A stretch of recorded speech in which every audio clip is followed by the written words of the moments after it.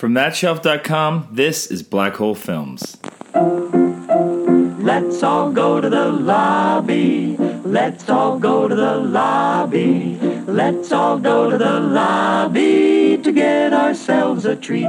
What's a black hole film, you ask? Well, you know those films you always meant to get around to watching, but you never did for whatever reason? Well, that's what they are. And this podcast is all about embracing them and checking those films off our lists and talking about them and whatever else happens to come up.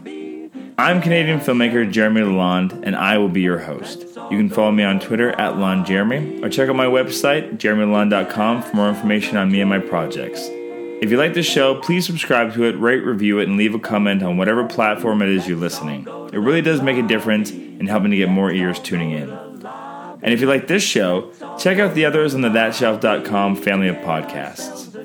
And without further delay, let's get into this week's film. This is episode 128, and as the title suggests, this is the next installment of me diving into my Ingmar Bergman cinema box set from Criterion. So this set, I will be by myself. I will try to maybe find someone to jump in and do one of these films with me at some point, but that might be a separate episode. I don't know yet. This is definitely the biggest beast of all of these curated film festivals, I think, is the way Criterion wants you to think of them. There's, if you count both versions of Scenes from a Marriage, the television and the theatrical, there's 13 films in this particular set. So it's going to be a chug to get through, and I'll try to be economic in how I talk about them. It includes, as I mentioned, Scenes from a Marriage, both the 5-hour theatrical television, and then as well as the 3-hour theatrical. Sarabon, The Life of the Marionettes, Hour of the Wolf, Shame, The Passion of Anna, Pharaoh Document 1979, and then what's considered the Spider Trilogy, I believe, which is Through a Glass Darkly, Winter Light, The Silence, and then it wraps up with The Virgin Spring. Some of these I've seen, most of them I haven't. I'd say it's probably about half and half. Some of these will be revisits for me. But yeah, we're going to get started first with probably the biggest chunk, which is Scenes from a Marriage, Sarabond. So yeah, stay tuned. I will be right back for that.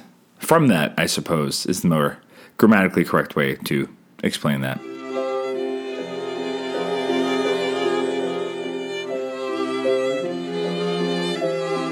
All right, so I just finished my extremely marathon viewing of Scenes from a Marriage, Sarabond, and this is a really unique project in that it started off with Bergman in a bit of a slump with a few unsuccessful projects in a row, and so he decided instead of dealing with the frustrations of raising a lot of money for a big film, he would do a television miniseries for $200,000 and shoot it on 16mm.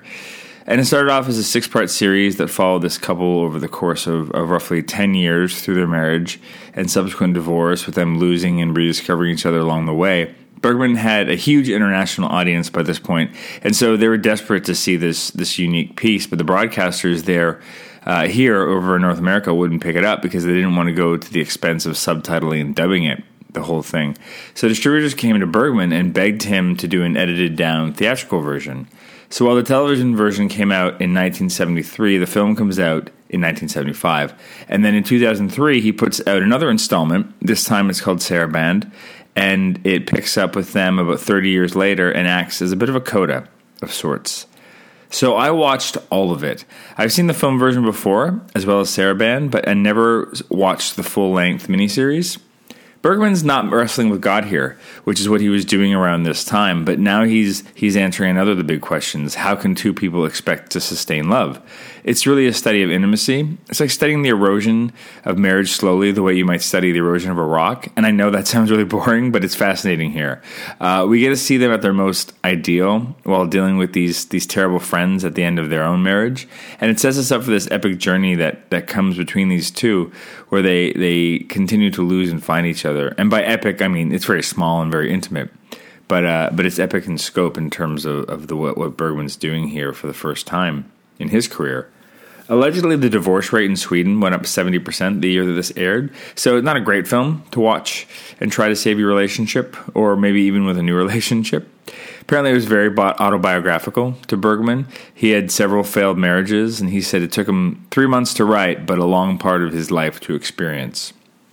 If nothing else, it truly nails how quickly we can go from tenderness to irritation. The mood reversals and flip-flops that come in this series, the highs and the lows, it's real and honest and raw and beautiful.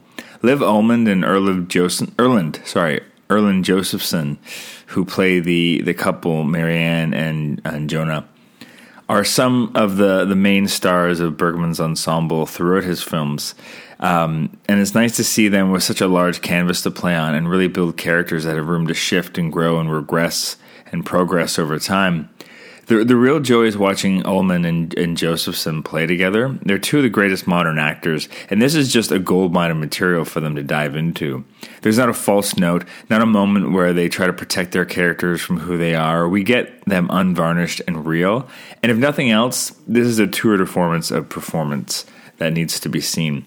I think some people compare this to John Cassavetes' Woman Under the Influence. And, I mean, if you love that film, you have got to fucking see this. Because it's Cassavetes and Bergman are very different in what they do and who they are. But you can see the influences here that they have on each other, potentially. Overall, I really liked the theatrical version of Scenes, but I really prefer the television one, having finally seen it. The moments where it allows the story and the characters to breathe make it all the difference. And it adds a bit of more nuance that I hadn't even known was missing from the shortened piece, which is still 3 hours long. It's not short. Generally speaking, I had a hard time with Sarabande when I saw it years ago, when it was the first release, and it hasn't changed much since then for me. I like the beginning and the end, where we get a very Bergman-like moment of Marianne joining Jonah in bed, cuddling together again as only people with their shared history can. It's a nice callback to the end of Scenes when a nightmare awakes Marianne and he consoles her, and here we get the opposite. The vulnerability of them removing their nightshirts and crawling into bed naked with each other is, I mean, it's worth slugging through the film just to get to that scene. And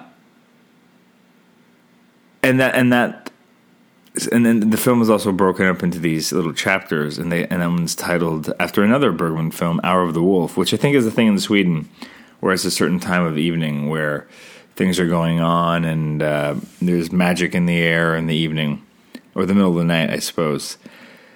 It's quite tempting to really discuss the entire series in full. I could do an entire episode just on that, and this centerpiece includes 13 films in total, as I mentioned. So I'm not going to do that. I'm just going to give you my highlights. After attending a dinner with friends who bicker the entire time, they discuss that marriage should be a 5-year contract with options to renewal, kind of like a mortgage. It's barbaric to think people can stay together their entire lives, and yet they think that they're the exception to the rule. She asks if it bothers him that he can't sleep with anyone else, and he says he never really thinks about it. And, I think this is a conversation that couples don't have or try to avoid, and that's what this thing does very, very well, is it brings up these awkward things that people really should talk about more often than not, and how they feel and how they relate to each other, because a lot of people don't have conversations until after they get married. I know some couples that didn't have the kid conversation until it was way too late, and now they realize they both want different things. In terms of the episodes themselves, the show really heats up in the 3rd episode, where Jonah admits that he's met someone and he's going to leave Marianne. It is an insane and intense sequence of scenes that follow them through that night and into the morning as they go through every emotion possible. She's almost in denial at first, like a deer in headlights. She's offering to help him pack, casually trying to discuss trivial things about how they'll handle this and that. But it just serves to upset him even more, and he gets really, really nasty here. But you can see he's doing to try and protect her, to try to make her hate him, I guess. And she won't. It's heartbreaking.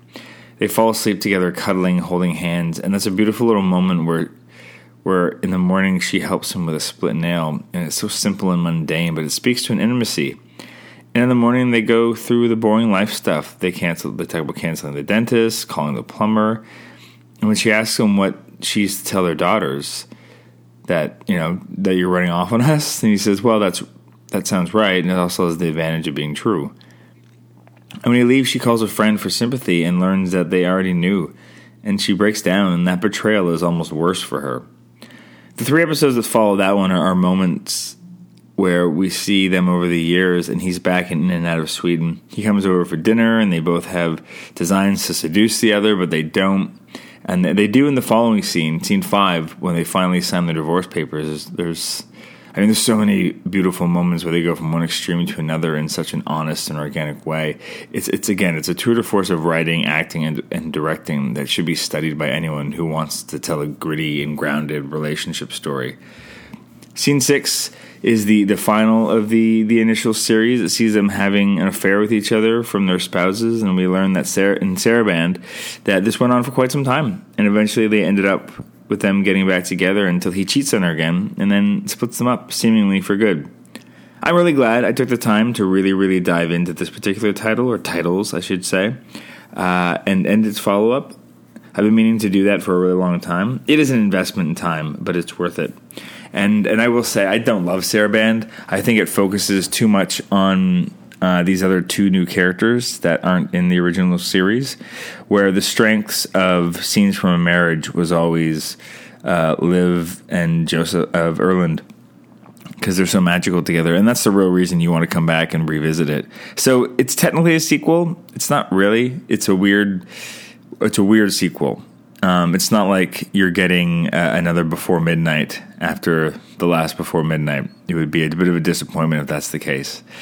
That's another great comparison, I guess, is Richard Linklater's work. I'm sure he was inspired by Scenes from a Marriage.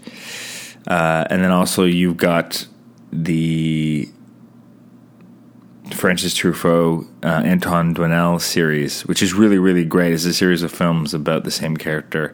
And if you haven't seen those are worth diving into, too. I really love that series. All right. So now we are on to a double bill. Next up, I believe, is Life of the Marionettes and Hour of the Wolf together. Or maybe Shame's in there. I'm not sure. Stick around. I'll be right back.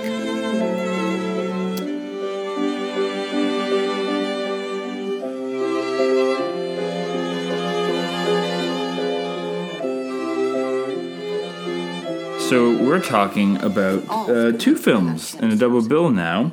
It is From the Life of the Marionettes and The Hour of the Wolf.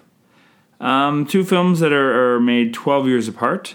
To start off, I think I wanted to read this quote that's in this gorgeous book that comes with this Criterion set from Bergman.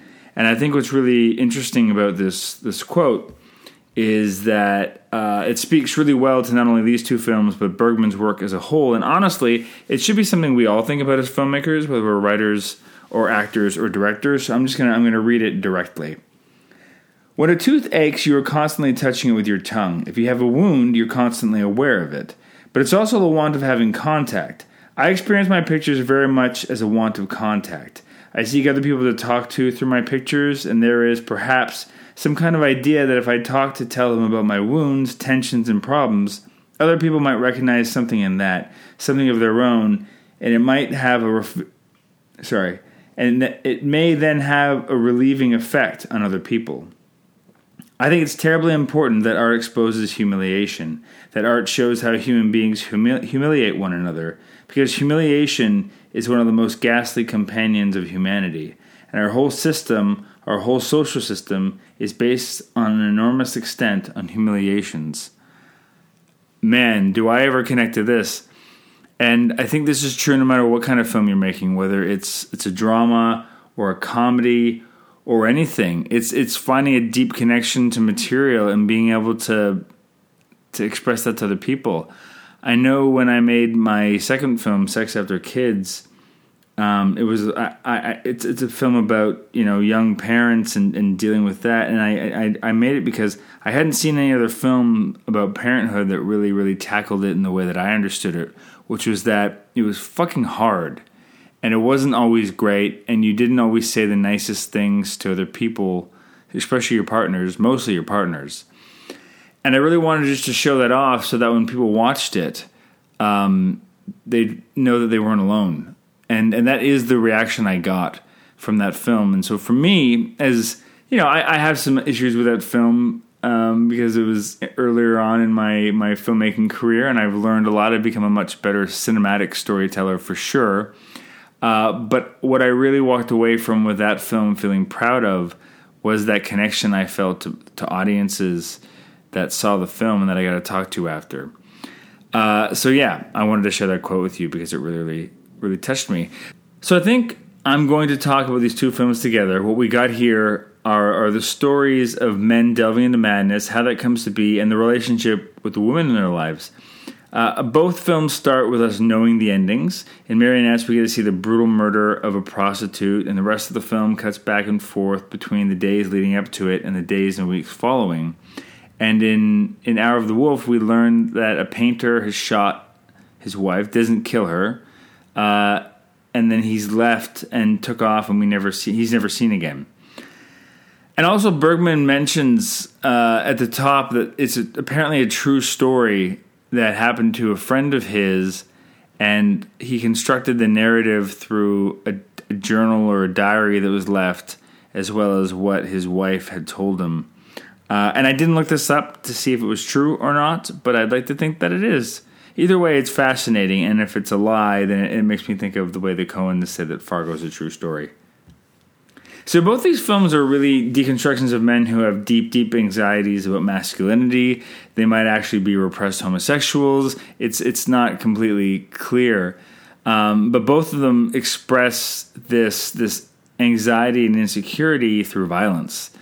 Both films are experimental. There's a lot of parallels to the two films, and even though they're made 12 years apart, and Wolf was made first, though it's presented second in this double bill, I can see why they've been grouped together. In Wolf, I think we're meant to question if people who live in the castle are real, and as he's delving into this stuff in his mind, or if they're just a figment of Max von Sydow's deterioration. Erland Josephson gets this great creepy role as this count that lives in this castle. I really like the structure of Marionettes. We're seeing both the before and after of the crime, with the crime being the first thing we see, and trying to put the pieces together of how Peter, the main character, got to this point. Well, I can't even say the main character, but the murderer got to this point, and then what people say about it and him afterwards. It's a really fascinating study and structure, and I had to say, though, by about halfway through, I started to get a little tired and less engaged with From the Life of the Marionettes. The problem with such an experimental structure is that the film doesn't really ever ground itself in an emotional narrative with any one character, and so you're just left as a spectator watching lots of people come and go, and without a real care of what happens to any of them. You really are just a fly on the wall, and you feel like you're just watching these people as opposed to getting connected and attached to them. And the same can't be said for The Hour of the Wolf or Hour of the Wolf. Liv Ullmann plays Anna, Max von Sydow's wife, and she's easily one of my favorite, if not probably my favorite Bergman actors. It's impossible not to care about her when she's on the screen in anything she does. She's just so natural and captivating. And the same goes for Max von Sydow, really. And so as a result, Sydow's descent into madness is stronger because we know how it affects her. And she's a character that's shown to be reliant on him throughout the film. But by the end, when he's taken off, I feel like she's completed this great arc, and she's going to be able to stand on her own. And she's stronger and will be fine now that he's gone. And so, because of that nature, there's a real story that goes along with that. And so I just connected to that film on a deeper level. The cast of Life of the Marionettes is by no means bad. It's just hard to compare pairing up Max von Sydow and Liv Ullmann to anyone else. Though the fun connection from the Life of the Marionettes is that the two actors that play the murderer and his wife play Liv Ullmann and Joseph Erlandsen's friends, and I think it's chapter 2 of Scenes from a Marriage. And so it's not the same couple by any means, I don't think, but it's almost like an alternative universe version of what could have happened to them in that unhappy marriage. So that's kind of fun to think about.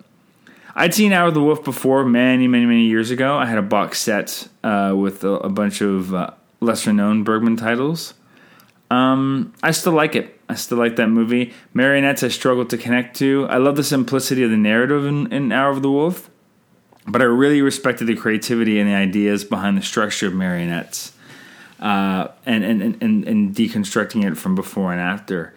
And just in the different stories people tell, and the lies and the things that they take for granted, it just wasn't successful for me because of the lack of emotional connection.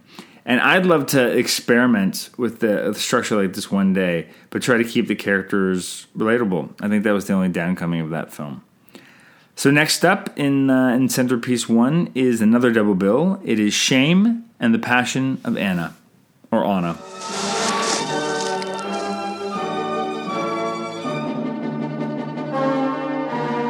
So, Shame and the Passion of Anna?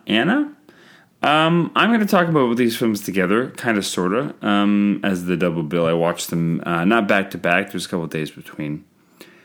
I've seen both these films before. They came in a box set that I had picked up a few years ago. And it's funny, I recall the first time I saw them not thinking much of Shame, but really enjoying The Passion of Anna.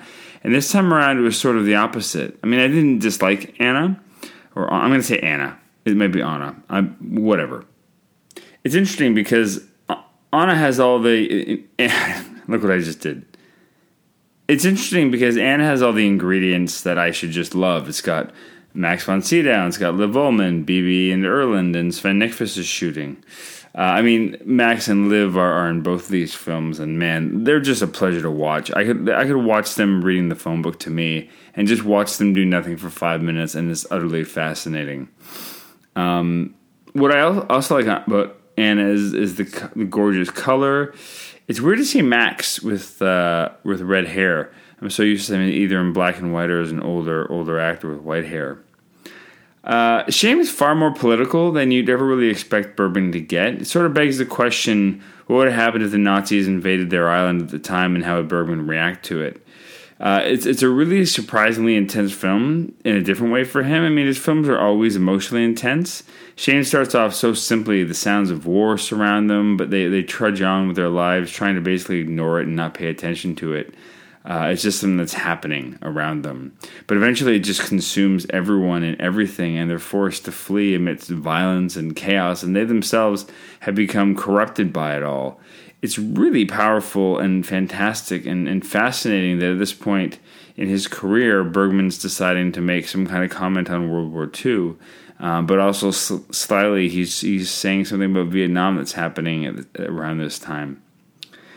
And back to Anna, I mean, I love the experimental aspects of it. The way that he interviews the actors about their characters and throws it into the cut. I could have used more of that. Erland's feels like it comes at a weird place in the movie. His is the last one. Anna it's almost like it's about pure evil in the strangest of ways. It plays like a thriller, but it never gives us any satisfaction towards the tropes of one.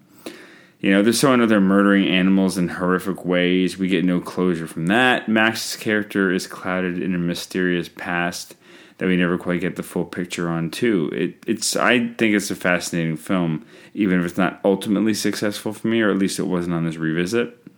I found myself getting a little bored, but halfway through. It really picks up in the second half, though, mostly because there is almost nonstop Liv and Max, and oh man, I could just watch them forever, as I said. Anna has this dream at one point that he shoots in black and white, and I swear they're just using footage from the ending of Shame. Also, there's a really cute throwback to The Seventh Seal where Max is in this close-up, and then there's a knock at the door or something, and it pans down to see what he's doing. He's playing chess. I'm at least taking that as a nod to Seventh Seal. Bergman himself dismissed both of these as lesser works later on, but they're interesting nonetheless, and it's fascinating that I had different experiences with each of them both times I saw them. So those are my thoughts on these two. They're short and sweet, but now we're going to move on to the documentary portion of this centerpiece, the Pharaoh document films. Ni ser inte oss, men vi ser er. All right, so I just finished watching. I kept on saying Pharaoh document, but I believe it's pronounced Fora. I'm going to say it wrong. Let's say, I know it's Fo, Reuh is the pronunciation, so Fora. Let's say Fora. So Fora document and Foro document 1979. So for those of you who don't know, Bergman spent a bulk of his life living on this island, the island of Fora. It's an island just off the southeastern corner of Sweden. He discovered it while shooting Through Grass Darkly there, even though that wasn't the spot he wanted to shoot, and he didn't want to go to this island to even scout it out. But once he ended up there, he just fell so much in love with this place and shot a whole bunch of stuff there, and eventually ended up building a house for him and his then love, Liv Ullmann, also, an actor we're familiar with in the Bergman oeuvre of films, for them to live with their child that they had together. And the island really became a muse for him, and many films resulted in being shot there. These 2 documentaries were shot there, and he lived there for at least 40 years of his life, which is, a long time for anyone to live anywhere. He originally wanted this to be a series of documentary shorts about small mundane things like shearing sheep. However, as he went along, he saw a bigger narrative, something more about the people who lived there than just the island itself, or just like a history piece. We get to see a little bit of everything, from the brutal and simple slaughter of sheep to how the mail is delivered. We cut from drab black and white to intense color, seemingly for no reason sometimes, other than that's probably just what they had to shoot on as they were shooting loose ends of things, I imagine.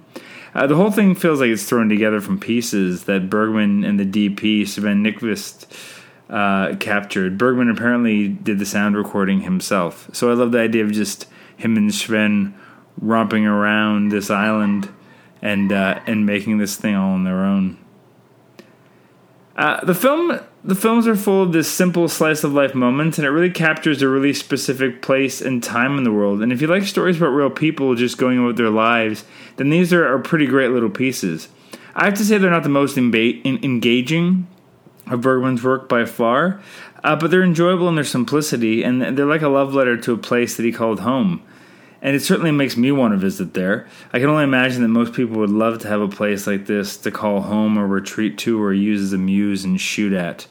I myself have this wonderful place in the country thanks to my wife's family, and I know how much of a haven it is for me and how much it inspires me. So I could only wish this for every artist, to have a place like this that they could just really embrace. Oh, message is coming through. Sorry about that. Next up is the Spider Trilogy, or so it's called. I'm going to group them all together into one discussion, I think, since they're often grouped together that way. So stick around, and I'll be right back for that.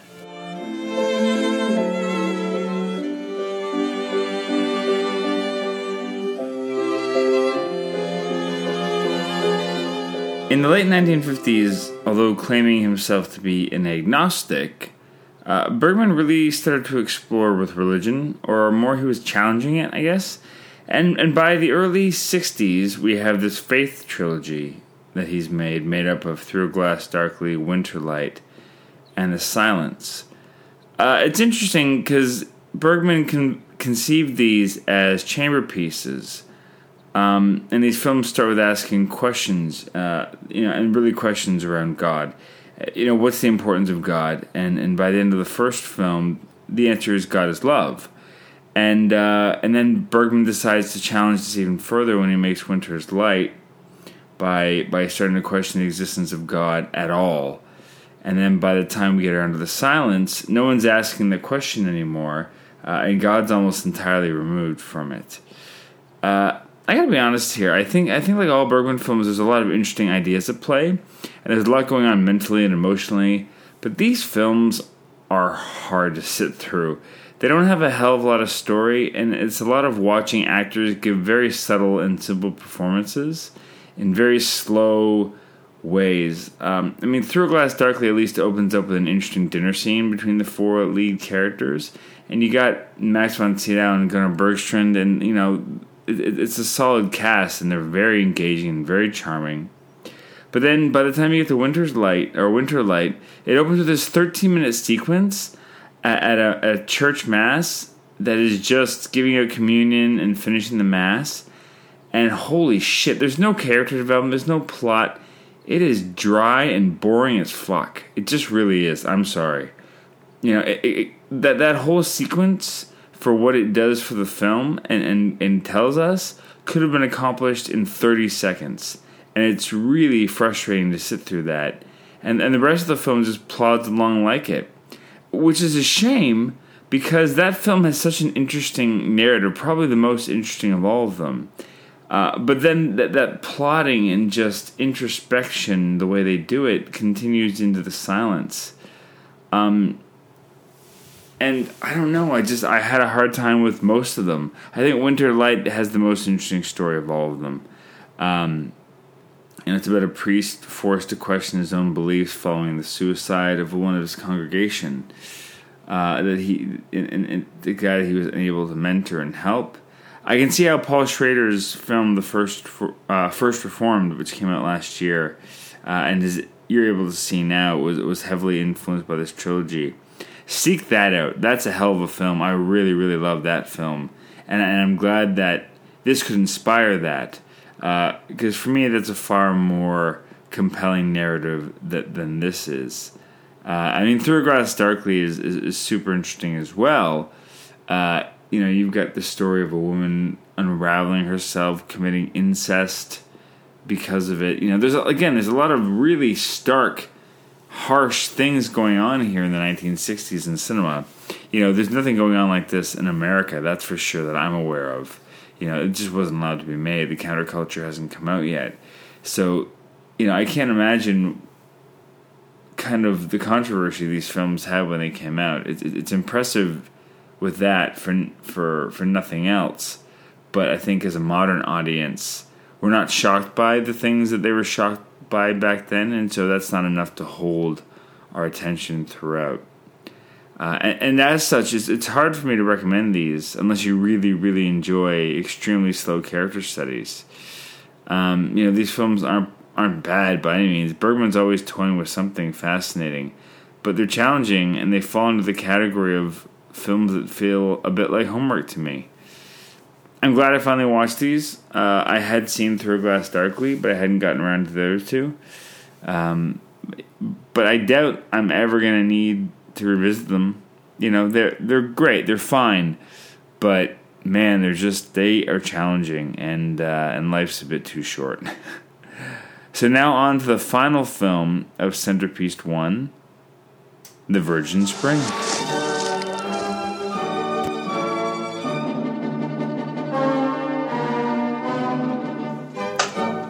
So I just finished The Virgin Spring. Holy shit, that movie is a tour de force. But in like a really small, intimate way. So here we get Bergman doing a period drama, but in the way that Kurosawa does his period samurai films, there's no flair or showmanship to it. It just happens to take place in the past. He's not trying to show off. The story he's telling here is, mostly psychological. It's a couple from a small village. They send their cherished virgin daughter to deliver candles to a neighboring church. I assume it's some kind of important custom. She's chaperoned on the journey by a woman who is unwed, fully pregnant, seemingly the shame of their little community. And en route, they come across these shitty brothers, and they rape and murder her in a really awful way. And that night, those same brothers are unfortunate enough to seek shelter at the home of her parents. And as they pass through, they realize what they've done. And so the parents have to make a choice of how to handle it and what to do with it. It's such a simple, small story, and that's what makes it really, really effective. And yeah, we've seen this kind of story before. There's no shortage, especially now, of revenge-type films. But this one's totally different, and quite possibly one of the earlier of its kind. The story itself, it's a lot cleaner and leaner than typical Bergman at this point, and it makes sense that it's written by someone other than himself. He gets into the more heady nature of all this kind of stuff. I think if this was a screenplay he had written, we'd get a lot more scenes of them just sitting around brooding, trying to decide what to do.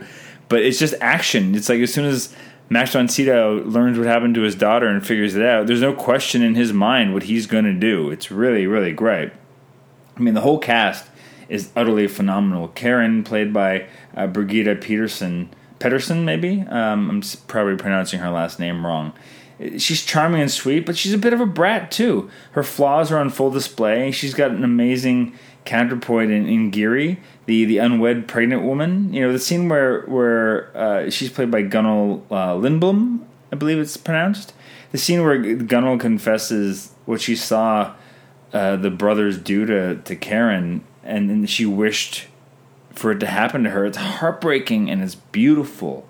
The rape scene itself must have been pretty shocking for the time. It's tame by today's standards, especially if you've seen something like Irreversible. But again, Bergman's doing things here that no one in the U.S. is even half considering doing in 1960. I can't imagine what it must have been like to be a film buff in the early 60s and having this stuff arrive from across the ocean. It's insane compared to what Hollywood is churning out at the time. And Bergman isn't even really embraced by his own country while he's actively making these films. His budgets are small. His cast and his crew are modest, and I think that's part of the charm of these things. Is he's not aware of the power of what he's doing. He's just doing it. Birgitte Valberg plays Karen's mother, and she is fucking breathtaking. On top of Sydow, she might be the best part of this movie. Particularly, she has this scene where she's given the clue that lets her know without a doubt that her daughter's dead, and likely by violent means. And the moment she takes as an actor, just letting that sink in and not revealing what she knows, it's just utterly captivating and brilliant and heartbreaking and all the things. This is a masterclass, this scene, in how you make tension and powerful storytelling in a small, small moment. And of course, Sydow, he's in top form as the father who has to decide what to do about his daughter's death. And spoiler alert, it's fucking awesome. It's a great scene. There isn't a moment wasted in this film. It's lean and mean. The imagery throughout is simple and gorgeous. He tears this tree out of the ground, which I'm sure was planted there for the movie. But it's just this great wide image of this giant tree that Max von Sydow has to wrestle the fuck out of the ground, and it's amazing. And then he beats himself with the leaves of it. I assume that's some kind of ritual or custom. I don't know, but I loved it. This is one of the earliest collaborations between Sven Nykvist and Bergman, and they're already off to the races visually. It's a fantastic film, and one of my favorites of Bergman in this centerpiece one. I'm so glad that it ended with this. It ended on such a high, where I felt like some of the movies in the middle kind of ducked down a little bit for me. I highly recommend this film, The Virgin Spring. And this brings me to about the halfway point of the Ingmar Bergman cinema collection.